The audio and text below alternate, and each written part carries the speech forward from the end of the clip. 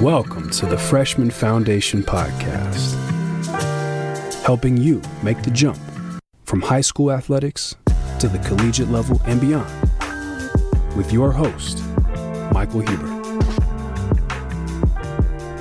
Hey everybody, I'm Mike Huber, founder and CEO of the Freshman Foundation. Welcome to the Freshman Foundation Podcast, a podcast geared specifically toward the transition from high school to college athletics. My guest today is BJ Merriam, Director of Athletic Compliance at Rutgers University in my home state of New Jersey. BJ is also the founder of the Athlete's Edge, a journal for optimal sport performance. Please welcome BJ to the podcast. Hey BJ, what's going on? How are you, man? Hey Mike, thanks so much for having me. I'm really excited to hop on and talk about a subject that I'm passionate about. For sure. There's a lot, it's interesting. We've gotten to know each other a little bit here over the last, month or two. And, when I was thinking about, our conversation today, I just realized there's just you have so much connection to what it is that I'm doing in the different areas that you're working on. And so I just feel like there's so much ground to cover. I'm going to try to keep it relatively, within the fences, because I could go off the reservation pretty quick. No, the excitement on my end is matched. I'm fortunate to work in Rutgers day to day, and my passion is the Athlete's Edge journal and win the mental game. So it's cool when all of it collides. You have so much exciting stuff going on, so it's going to be a great episode. Absolutely, totally. So I guess to get started, we'll start with the more mundane side of things. So tell me about your role as Director of Compliance at Rutgers University. Yeah, so on a daily basis, I help Rutgers athletics, their student athletes, and then their coaching staff work with NCAA legislation, whether it be amateurism, benefits, eligibility. I am the go-to liaison for 4 different programs, working with the student athletes and coaching staff to help them navigate any issues they may have. But also, compliance sometimes gets a bad rep. So we want to make sure that, ultimately we are, the advocate of the student athletes. We're not here to be police officers. We're here to be protectors, and we are a value-added service to our coaches and our student athletes. That's really well said. I don't claim to be an expert on what, compliance administrators or executives do, but that's a really good way to describe it, right? I think a lot of people, when they hear compliance, they have a negative kind of immediate reaction viscerally, compliance again. But you're saying, hey, we're here to help, so can you just kind of talk about that a little bit more, kind of the facilitation end of it? Like what sorts of things are you advocating for specifically in your role day to day? Yeah, absolutely.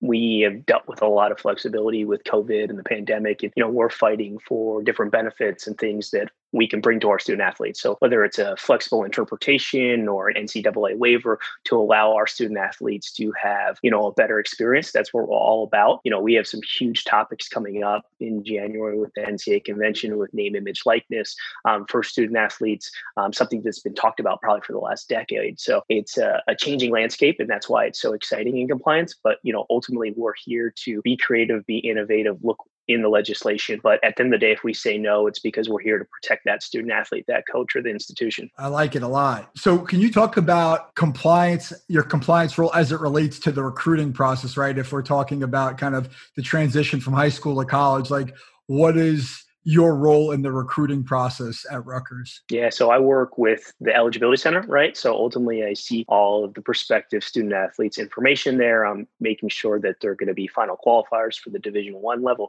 making sure that they're going to be final amateurism, and then I'm handling all the initial eligibility process on the Rutgers side as well. So typically, I'll do pre-screens, make sure they have the proper courses to be a qualifier. I'll also, when we could have unofficial and official visits, unfortunately, we're in a dead period right now, so no one's on campus due to the pandemic, but I would meet with those student athletes, make sure that, they're taking the right courses, make sure that they understand NCAA rules, and kind of give them a snapshot of what things will look like once they get to campus, and, compliance orientation and some education on the rules. How much kind of direct interaction do you have with the student athlete in your role? Honestly, it depends on the staff. So prospective student athletes, some I'm more engaged with than others, just depending on how they operate their program. But student athletes, I can tell you once they get here, I'm one of the first faces they see. We have an open door policy. So they're constantly coming in and out of our office. I like to be active and kind of meet athletes where they're at. So I'm going to practices, I'm going to games, we're traveling on the road. So we want to be a familiar, friendly face that we can be approached. And then, we meet with them at least twice a month twice a semester on a team basis. So they're seeing a lot of us. We like to make sure we're there, we're visible, and ultimately they know we're a friend and an ally that is there to help them. Yeah, I mean, it sounds very similar, frankly, to being a coach, whether it's, an athletic coach or mental performance coach, what have you, right? Like building a relationship with those athletes that you serve is critical because they have to be able to trust you. And if you're not in front of them, if you're just kind of this mysterious face behind, a wall or kind of like, the wizard, I think they're going to have an initial distrust, right? An immediate sort of visceral, I'm not going to trust the compliance guy. He's my enemy versus like, hey, I see him all the time. He's here to help me. Like, I'm going to open up and ask him a question or see if he can help me with this issue, right? Like, I would imagine that's a big part of what you're doing. 100%. Because as you mentioned before, the initial persona or connotation of compliance is like, oh, it's a negative, they're here to tell you no. But as you said, it's all about the relationship, building the relationship and letting them know that you care about them as a student athlete. And you're not just there to interpret rules. That might be what you do on a daily basis, but you really want to support them and, see that they have a great experience at Rutgers. So tell me, how did you get into compliance? What was sort of your journey from, when you left college and you started out professionally? How did you get to the compliance? A journey is a great word to describe it because that it was. So after college, I was a, college student athlete at a Division III institution, loved my experience. Just like many people in my generation, I was strapped with some college debt. So I got into sales for a little bit, realized that,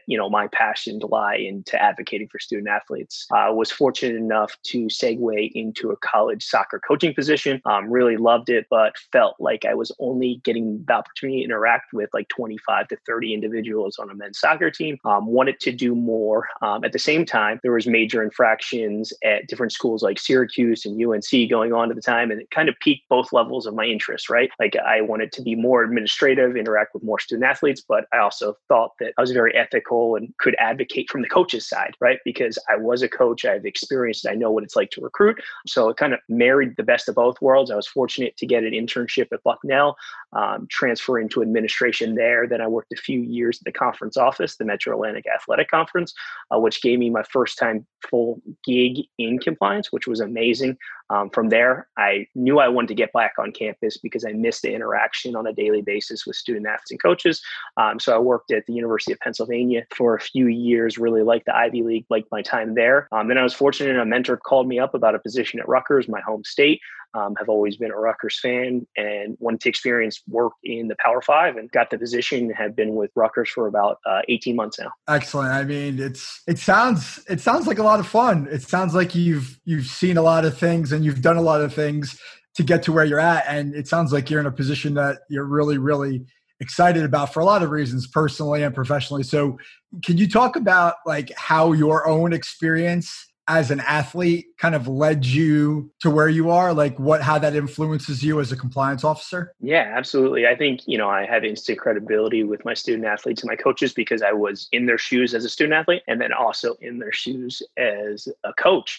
But I think just the skill sets that we learn as athletes growing up, whether it be grit, mental toughness, commitment, hard work, those are all things that I apply to my job on a daily basis. And I think that's what makes me good, and the ability to network with others and build relationships. One opportunity has kind of led to the next just through networking. So I feel very blessed of where I am in my career and very fortunate to be here. Very cool. Like I said at the, sort of the outset, like I think that we have a lot of things like individually have in common in terms of the way we think about things, which I always like to have conversations. I like to have conversations with a lot of people, but I like to have conversations with like-minded people a lot because it's just an easier conversation to have, just truthfully. And so maybe that's also a good segue into kind of to talk a little bit about your project with the journal, because I know those kind of fundamental principles or mental elements, if you will, are kind of underpinning the journal project that you're working on? Can you kind of tell the listeners a little bit about that? Yeah. So the background on the journal is actually when I was a sophomore in college, I tore my PCL, LCL, and MCL, and took me through a dark time. Was dealing with depression, anxiety,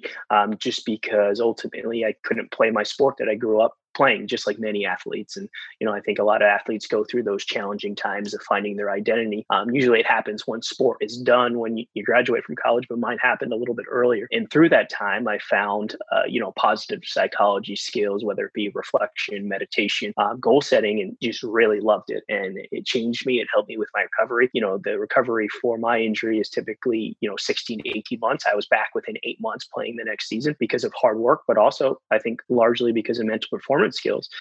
So always loved it during that time period. And, as a coach, I like implementing it with my student athletes. And then getting the compliance, I didn't get to use it as much, but I saw it rising. I think the MBA requires a mental performance coach for every single team. I believe, Power 5 programs are hiring a lot more mental performance coaches in-house. So that trend was just moving along. So I thought to myself, I love this. I have a master's in education and took some psychology courses during that time period. How can I merge my two passions? And ultimately, I came up with the Mental Performance, the Athlete's Edge journal with my co-founder. And it's a positive psychology journal that is for mental performance, goal setting, and basically it brings a mental performance coach's attitude to everyone. Unfortunately, not everybody can afford a mental performance coaches, and it doesn't work out, but you can develop this skill set through the journal that we've created. Yeah, there's a lot there for me to kind of react to. So I guess the first question I'll ask is to kind of go back to your experience in college. When you started to kind of uncover or explore those positive psychology or those mental performance skills that were helping you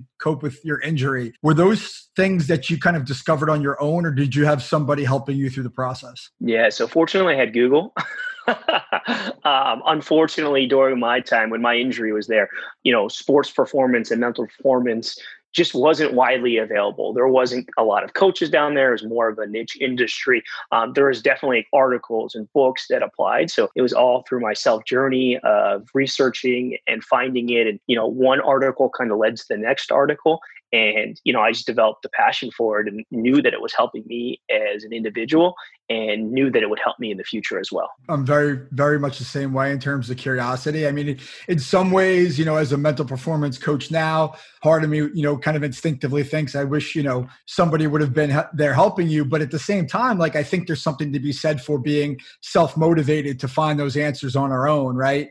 And I think the thing I kind of want to tie to the theme of the podcast is I think journaling is something that's really valuable for young people. And what I find is a lot of times they're not comfortable talking about the things that they're thinking and feeling because they feel like they're going to be judged. Even if they trust you, right? You're still an adult. They're still, an adolescent, maybe they're a young adult. You want to call them that. But a lot of times they're not ready to kind of address what they're thinking and feeling with other people. The beauty of the journal is that they can write down their thoughts in a way that there's no one looking at it, right? It's totally for them. And I try to use journals with my athletes all the time. Sometimes it works and sometimes it doesn't.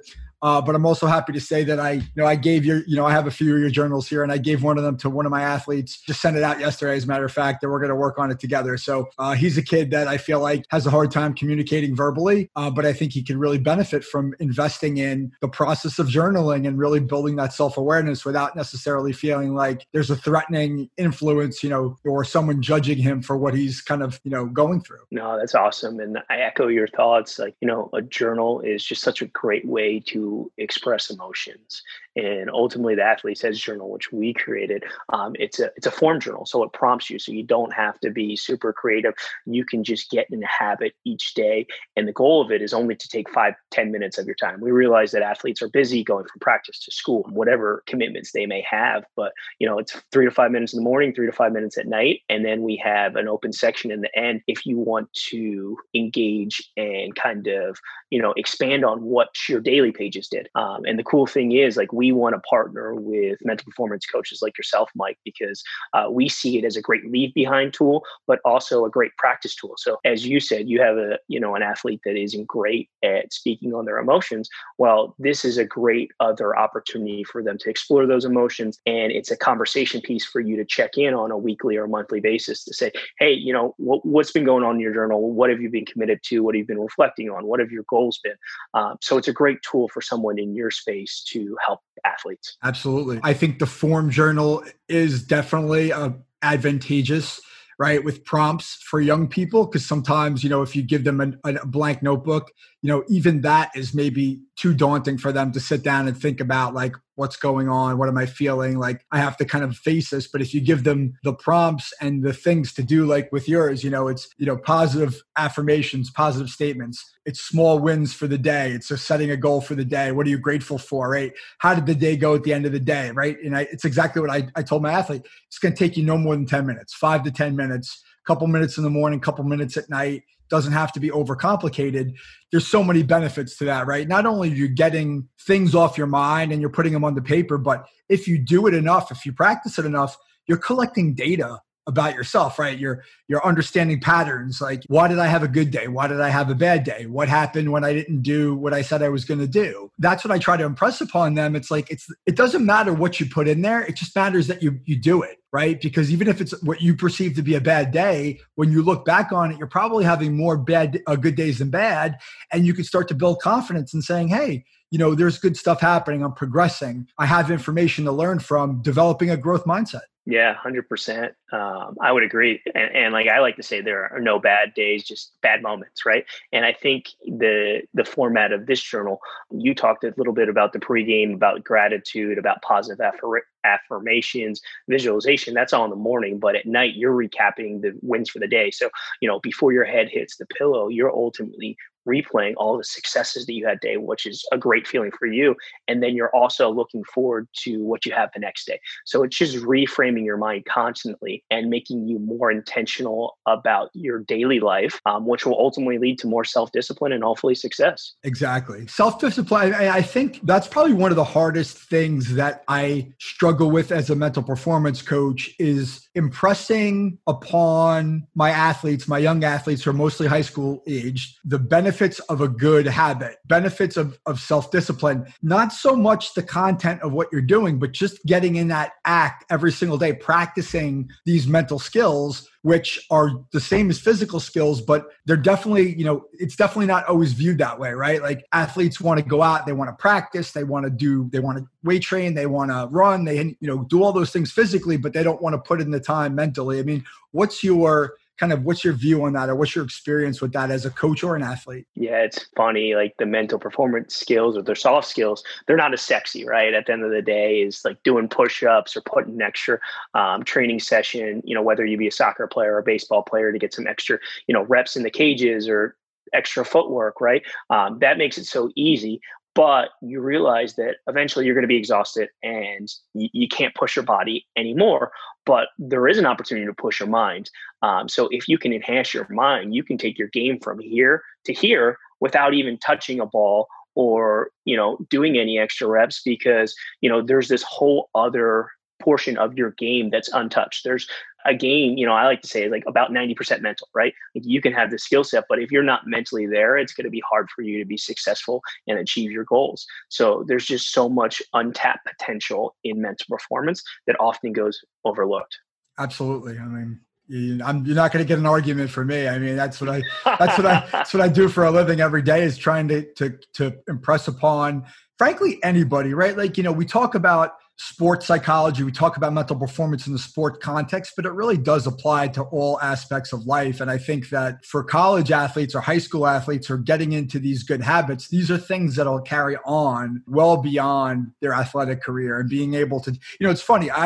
I took the journal this morning. I started looking at it some more to kind of get a better sense of it for myself. And I was like, you know what? I'm going to use it, right? Like, I actually wrote in the journal this morning, like, I wrote my name in there. Like, I'm going to use this journal to get myself into the habit. Like, no, I've done free form journaling.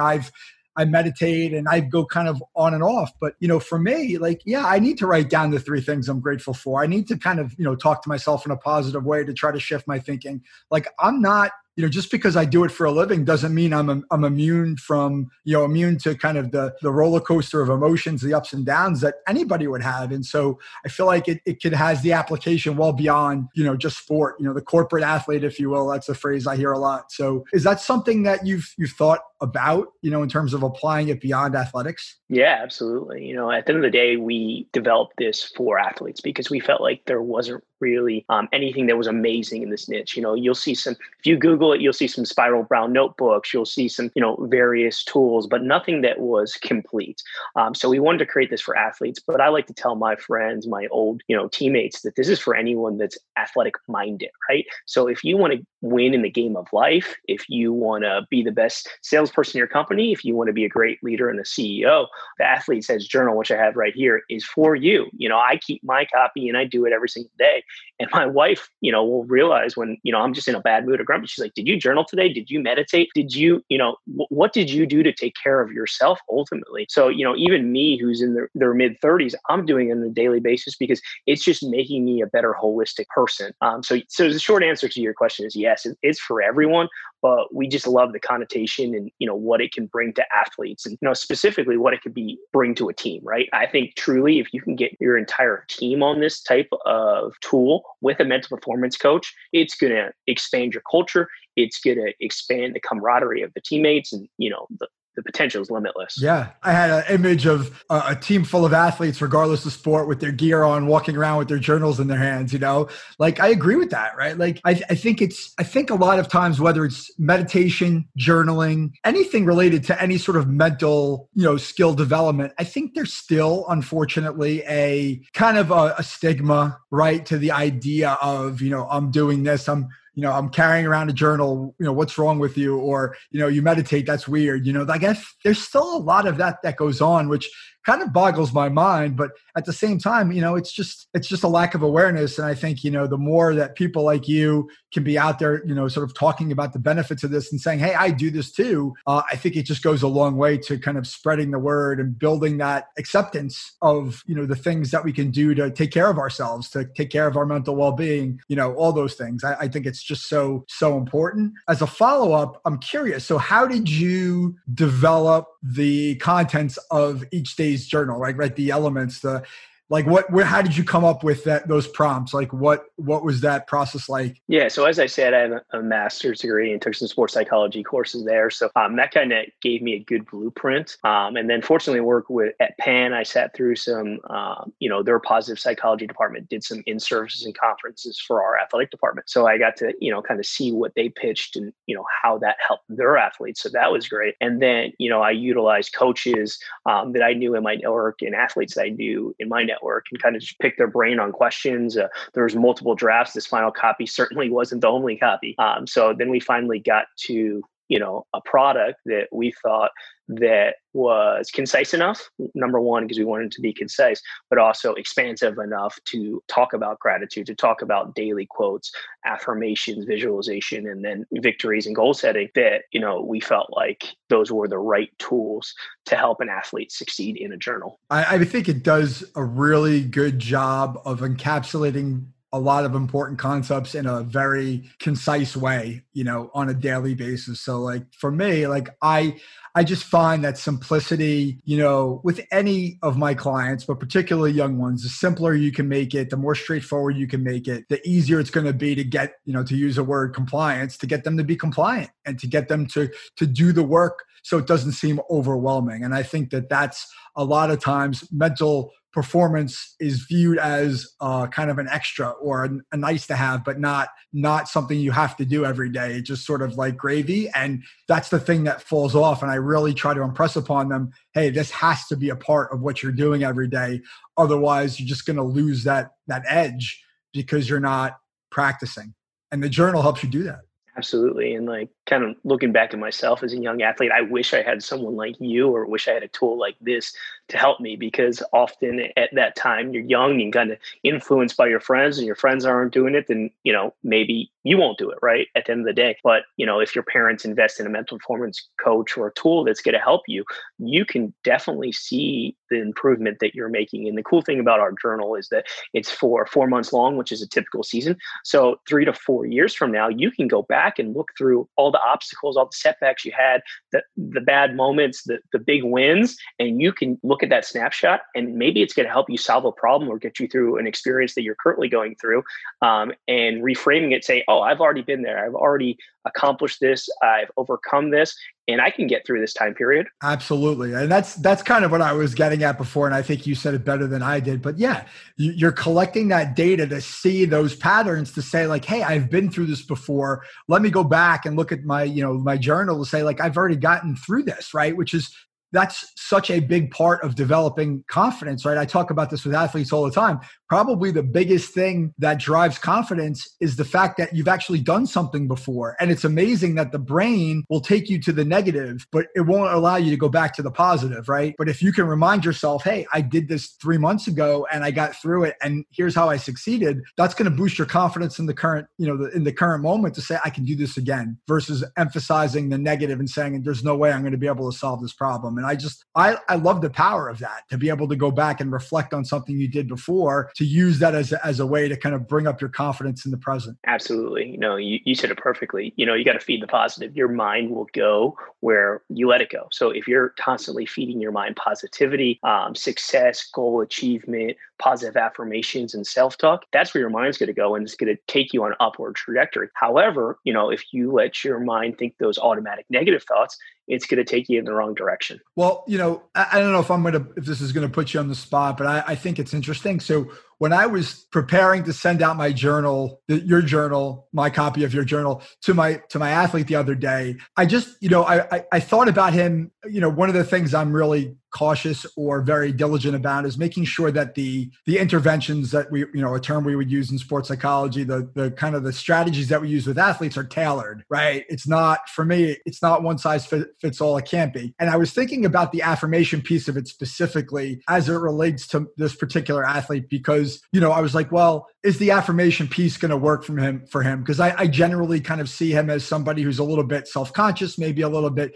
challenged in the self-esteem kind of arena. And I feel like, well, let me look into this a little bit more. And one of the things I found about affirmations is people who have low self-esteem in general, per research, affirmations could have the effect of maybe having a negative impact on them, because they're telling themselves stuff that's really positive, but they don't actually believe it. What I instructed this athlete to do is to say, hey, come up with a positive affirmation, but be realistic about it, right? You don't have to say something that you don't believe. Say something that you can believe, or something that you kind of think about as something that's achievable, rather than kind of setting this pie in the sky goal on affirmations. Like, I guess I'm just going to ask you, like, how do you react to that as somebody who's kind of really a big believer in affirmations, and what that kind of means for the journal itself? I think it's twofold. I think ultimately you want to start realistic, and even if it's like, I am a good sibling, I am dedicated to my craft because I work out every day. So whatever those might be, those affirmations, be realistic, and things that are going to make you feel better about yourself holistically, and utilize those. And then I'm a big fan of like believing it into existence and manifesting it. So I think if you put it out there and you tell yourself enough about it and it's realistic, it's going to happen, or good things are going to come from it. So I think the key to it all is to be realistic. And I don't know what that athlete's going through, and I don't know the self-talk they're utilizing with themselves. But as long as they're framing it to be positive and realistic, I think it only can help them, because they're writing it down, they're committing to it, they're being intentional to it, and that's going to stick with them for the rest of the day. Yeah. And I think one of the things that the journal does specifically is it asks the user to identify an accountability partner, which I think is a really important part of any process, right? Is having somebody hold you to account for what you're doing. But I also think in this case, right, to talk about that affirmation piece, right? Like, if you have an accountability partner, somebody who's seemingly invested in your success through this journaling process, then you probably trust that person enough to talk to them about the things that you're writing in the journal, right, at a certain level. So, they may be able to level set or check you and say, hey, is that realistic? Or what do you think about that? Or how do you feel, right? So can you talk about kind of how you view the accountability partner in the process of Athletes Edge Journal? Yeah, I think it's so crucial. Ultimately, we can't be left on our own island. If you don't have a accountability partner, can this work for you? Absolutely. Are you going to get the most of it? I don't think so. I think that the best one would be a mental performance coach, right? Because you're skilled, trained, and have the strategies to help our athletes navigate it. But if you don't have that, the accountability partner can be a teammate, right? Maybe you and your teammate buy this journal or tool, and you guys hold each other accountable. Maybe it's a parent or a sibling that is in a dynamic relationship, or maybe it's just your coach, right? So it could be a variety of people, depending on the circumstance. But ultimately, it's important to have someone making sure you're accountable, you're staying disciplined, you're realizing those, victories you're having, you're pumping in those positive affirmations, and you're, moving towards your goal. And you have someone to talk about the obstacles, right? That's why we have the game notes to talk about, some of the times we do fail, or some of the times fear doesn't get the best of us. We can't just kind of let them go by, because if they continue to go by, then they're going to build on top of each other. Ultimately, we have to be able to express them, be empathetic to those failures, and then see how we can do better next time. Yeah, I love that there's a section in the journal to kind of write down free form what you're thinking and feeling, right? Because that's part of the journaling process. If you're comfortable enough doing that, then I think that there's a lot of value to tie that back to, the daily entries, to say like, hey, what was the context around what happened today, right? Why didn't I achieve my goal? I had a really challenging day. Here's why. Like, I think that helps too. Sometimes I think we, any athlete, any person, frankly, kind of can get down on ourselves without giving ourselves the compassion, having the compassion for ourselves to say like, hey, these were all the circumstances around the day. Like, maybe it just, maybe it wasn't my fault, I guess is the point I'm getting at, right? And to be able to recognize that and use the space to write down what it is you're thinking and feeling. Yeah, and I think that's a good segue. And you touched on it a little bit earlier, just talking about the stigma of mental health and everyone being able to talk about it easily. The game notes is a section to be vulnerable, to put out, what you're going through. It's a section to cast your ego aside. I think as a society as a whole, it's something we need to be more comfortable as being vulnerable with each other. We're in a global pandemic right now. People are going through really challenging times, and especially high school athletes and college athletes, right? Like, some of them lost seasons. They've lost the ability to connect with their mentors and coaches. They've also lost time with their friends and teammates. So this is a struggle. But the reason why we think this is a perfect time to launch this tool is because it's needed, right? Everybody needs to work on their mental skills. And it's one thing when, at the end of the day, when someone asks you, like, how'd you get better throughout the pandemic, besides like shooting hoops in your driveway because you couldn't play basketball with competitions or go to practices, you can say, I've journaled, I've made myself better with the mental skills. That's what I'm going to take away from it. So what's that positive that you can take out of this time period instead of dwelling on all the negatives? That's certainly something that I am adamant about communicating to my athletes is, hey, look at the good side of this, right? Look for the silver lining, look for the opportunity in the challenge. And I think that's not always the easiest thing to do, but I think it's always there, right? It's always there if we really push ourselves. And I think that's where accountability comes into the forefront. Have somebody to kind of challenge you to say, like, is it really that bad? A lot of times it's not as bad as we make it out to be, but maybe just, can you talk about like now just where you're at with the project, like in terms of, kind of where you're at in terms of, the launch, the funding, what that looks like now for you and just where you're looking to go with it? Yeah, absolutely. So as far as the launch, we launched it in November. We launched it through a Kickstarter, which is like a viral marketing platform. We were very fortunate and blessed to have a lot of support, and we were fully funded. Our goal was $10,000 and we raised $10,000. A lot of people go on Kickstarter and organizations and businesses go on there to fund their project and their product. But fortunately for us, we already invested in it. So we had the journal. So we're currently shipping and fulfilling our orders from our Kickstarter.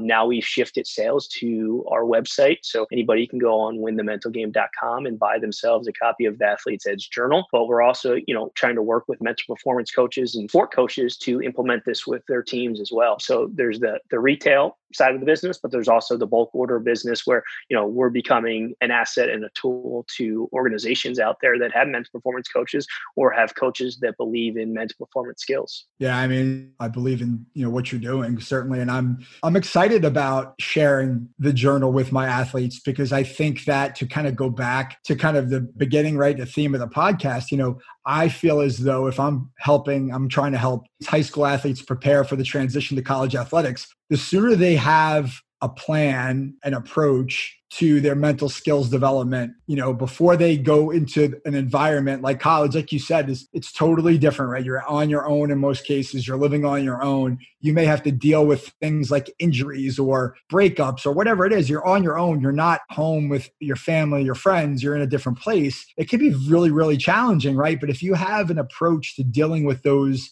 challenges mentally before you even get to college, theoretically, you should be so much better off when those things happen, because you've already found a way to work through it, or you've had a practice in place that will help you kind of manage those challenges. Absolutely. You are light years ahead of the game if you already know how to cope with your emotions. You already have tools in your arsenal to succeed. We've talked about it on personal conversations, going back as a student athlete, going back as a coach. Our freshmen that come on campus, it's just such a transition, right? You're learning how to, thrive away from your parents for the first time. You have completely new teammates that you've never played with before. You have completely new coaches that might have recruited you to the institution, but, you haven't operated under a practice with them. You haven't been in their team meetings. So it's just such a different immersion when it's academic, social, and athletic to kind of grasp your head around. And unfortunately, it takes a lot of freshmen a couple months to figure it out, where, if you're someone who is preparing for this, whether it's with a mental performance coach or you're just strategizing on your own for a couple months and kind of, creating a plan on how you're going to attack it and how you're going to be the best version of yourself, you're going to be ahead of the game and you're going to acclimate to that setting a lot faster. I like what you said, academic, social, and athletic, right? Because that's the way I think about it. Frankly, when I'm thinking about preparing athletes for the transition, those are really three very big things, pretty much covers, everything, right? Like social, making new friends, adjusting to a new environment, responsibilities, academics, time management, the athletic piece of it, right? The time management piece of that, but also the dynamics with coaches, communications. I mean, there's just so much that goes into it. And that shift from being home with somebody maybe to drive you somewhere or tell you where to go, when to go, what to do, helping you through stuff, giving you money, whatever it is, right? That happens when you're home with your parents and your family, and then moving on to face all those challenges on your own. It can be really, really traumatic. It was for me, and I wasn't even an athlete in college. I was traumatized. It was the first year of college was by far the hardest year of my life, I think. And I didn't even have the benefit of being an athlete, or I didn't have that challenge, the challenges that come with that. So yeah, I mean, to just prepare for that, to like think about it, be aware and understand what you could be doing to get yourself ready for it is so huge. Because I think if we think about college athletics and you're in it, right? You're in a Big Ten university where college athletics is a driver, right? It's a revenue driver. It's a identity for the university. When you come on campus as a freshman, like the goals, I would imagine, right? The objectives change a lot, right? You go from being a high school athlete to a college athlete. Wins and losses matter. Money matters. It becomes more of a business. And that might be something that, an athlete's just not ready to deal with because they're so used to being a star in their high school. They didn't have that same feel or pressure.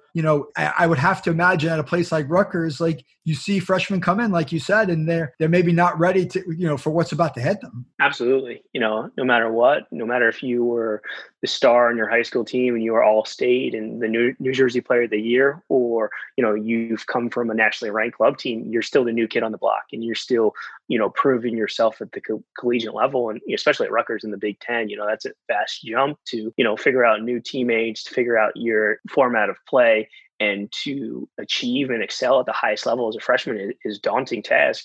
And going back to the academic, the social, and then the athletic, like they all need to be interwoven, right? Like at the end of the day, if you're not performing well in the classroom, you're missing study halls, you're missing tutors, then obviously that's going to lead to a decline in your athletic space because, your coaches are going to be on you about that because that's part of the commitment.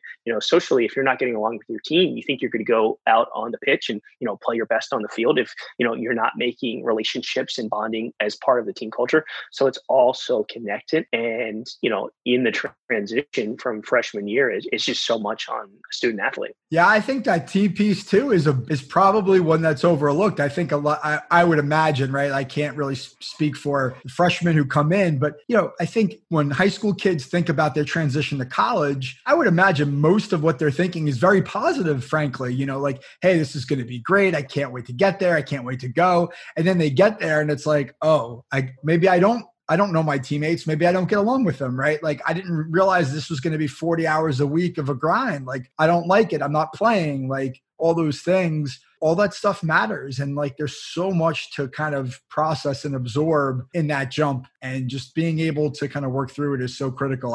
Just to go back to the journal, I feel like having that practice in place when you step on campus could be a really valuable tool for any freshman who's coming in and just trying to kind of cope day by day and put themselves in the best position to succeed. Absolutely. And kind of going back to help our listeners and anybody who's going through the recruiting process right now, early recruiting is so big and the NCAA has changed a lot of legislation to kind of curtail the early recruiting. And unfortunately, a lot of the recruiting is going on right now is in a virtual space because of the dead period. Just remember at the end of the day, you might be getting recruited by the institution, but you are also recruiting the institution, right? So you really need to be diligent that this is somewhere that you want to be. So I encourage you to take a camp, to take visits when you can, to interact with the student athletes on their team, to get to know their coaching staff as much as you can, because ultimately you're investing at least 4 years there to be on their campus, to be a part of their program. So you need to do your due diligence and recruit the institution as well. It's so interesting. I've heard that consistently across the guests I've had on this podcast. Fit, right? What's the fit, right? Not picking a school based upon the optics or the prestige or what other people are going to think, really being proactive in the process and assessing the fit, right? And that includes reaching out to coaches, communicate with coaches, asking good questions, right? And I think that that's something that, frankly, a lot of younger people are not necessarily comfortable with because they've never really had to do it before. It's been done for them. And I think that that's, something that can be worked on before anybody steps on campus and taking the opportunity in the recruiting process to really build up that skill of being proactive and, kind of advocating for yourself, right? Being an advocate for yourself and really finding that fit that works for you rather than letting the process be dictated to you as an athlete. Absolutely. And, I think you should definitely bring your parents along with you when you go on those visits. I think they can be big assets. Obviously, they're more mature. They've been through the process before. They know how to connect, but you should also be invested in those conversations with the coaching staff.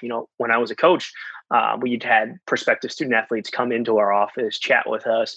They wouldn't do any of the talking. The parents would do all the talking, which was at sometimes like a red flag. I'm like, well, we didn't hear from that individual at all during our meeting. Like, how are they going to fit? How are they going to gel with the team? How's their relationship going to be with our staff? So I would encourage the prospective student athletes out there to, take an active role in that process when they're on campuses and when they're talking with recruits. Definitely have your parents there as a support. As a, 16 to 17 to 18-year-old young man or women, I'm sure it's a daunting task to talk to college coaches and go through the process. So that support system is needed, but definitely be active participant in those conversations. So I think most of what we've talked about today has been really centered around the athlete, which I love that conversation because I think that they, as young people, probably have the biggest learning curve. And that's really who my audience, I think, is in many ways, because those are the people that I coach. But my clients are also the parents. And so from your perspective, in the various roles that you have in your experiences, like what would be your advice to parents in the process? Yeah, I would just be advocates and champions of your son or daughter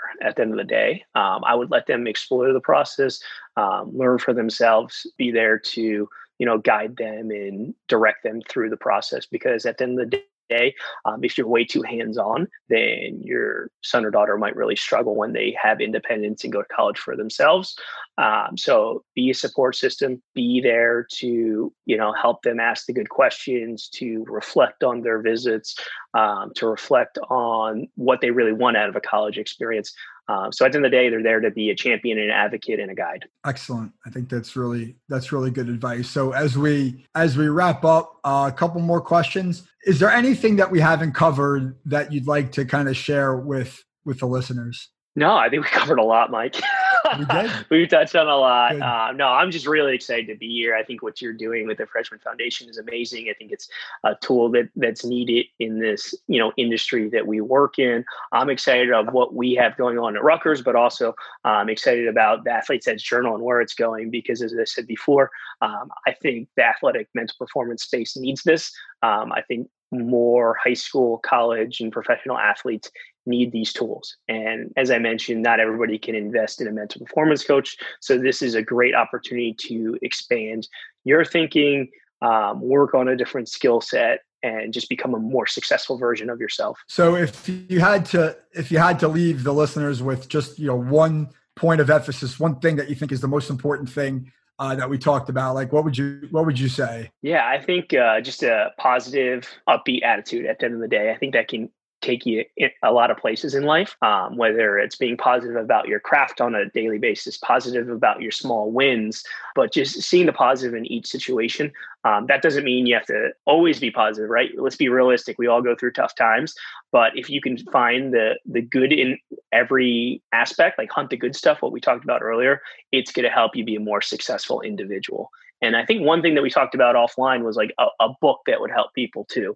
The one book I wanted to recommend was The Training Camp by John Gordon. He writes The Energy Bus that a lot of people have probably read. It's probably his most famous book, but The Training Camp I think would be a great one as well, because it tells the story of a young man that's transitioning, in this case, from college to the professionals, not high school to college, but ultimately it goes through its ups and downs and just kind of finding himself and his identity through this experience. And I think that would be perfect for a lot of your listeners or the parents of the student athletes to help them, help their student athletes during this time period where they're growing and developing. That's a great recommendation. I've actually read that book, and it was a while ago, it was years ago, but it's an easy read, but it's a great story, right? But it communicates those lessons of how to make it through kind of those ups and downs and those transitions. So I love it. That's a great suggestion. So I guess to wrap up, like you mentioned the website address before, where can the listeners find your stuff? Yeah, so we're on all the social media platforms, so they can find us. I think our Instagram handle is Win Mental Game, but if you search Win the Mental Game on Facebook or Instagram, you'll find us, or Twitter. And then winthementalgame.com will have different tools and resources and more information about our journals. And, feel free to reach out to me. I would love to connect and, help you on your way or help you with any issues you're going through. Excellent. BJ, I can't thank you enough for being a guest here. I always enjoy talking to you, and it was just a fun conversation. I hope we can do it again in the future. Mike, I echo those sentiments. It was a blast. So we'll have to do it again, and best of luck to you and enjoy the holiday season. Thanks. Same to you and your family. All right. Bye, Mike. Take care. Mike Huber is the founder and owner of Follow the Ball Coaching, located in Fairhaven, New Jersey. He is a mental performance coach and business advisor dedicated to serving athletes just like you reach their full potential on and off the court. The Freshman Foundation is all about helping you get to the next level. For more information, follow along on Instagram at the Freshman Foundation. Please subscribe, give us a like on iTunes, Spotify, leave a review, tell a friend. Most importantly, come back in 2 weeks, ready to get better.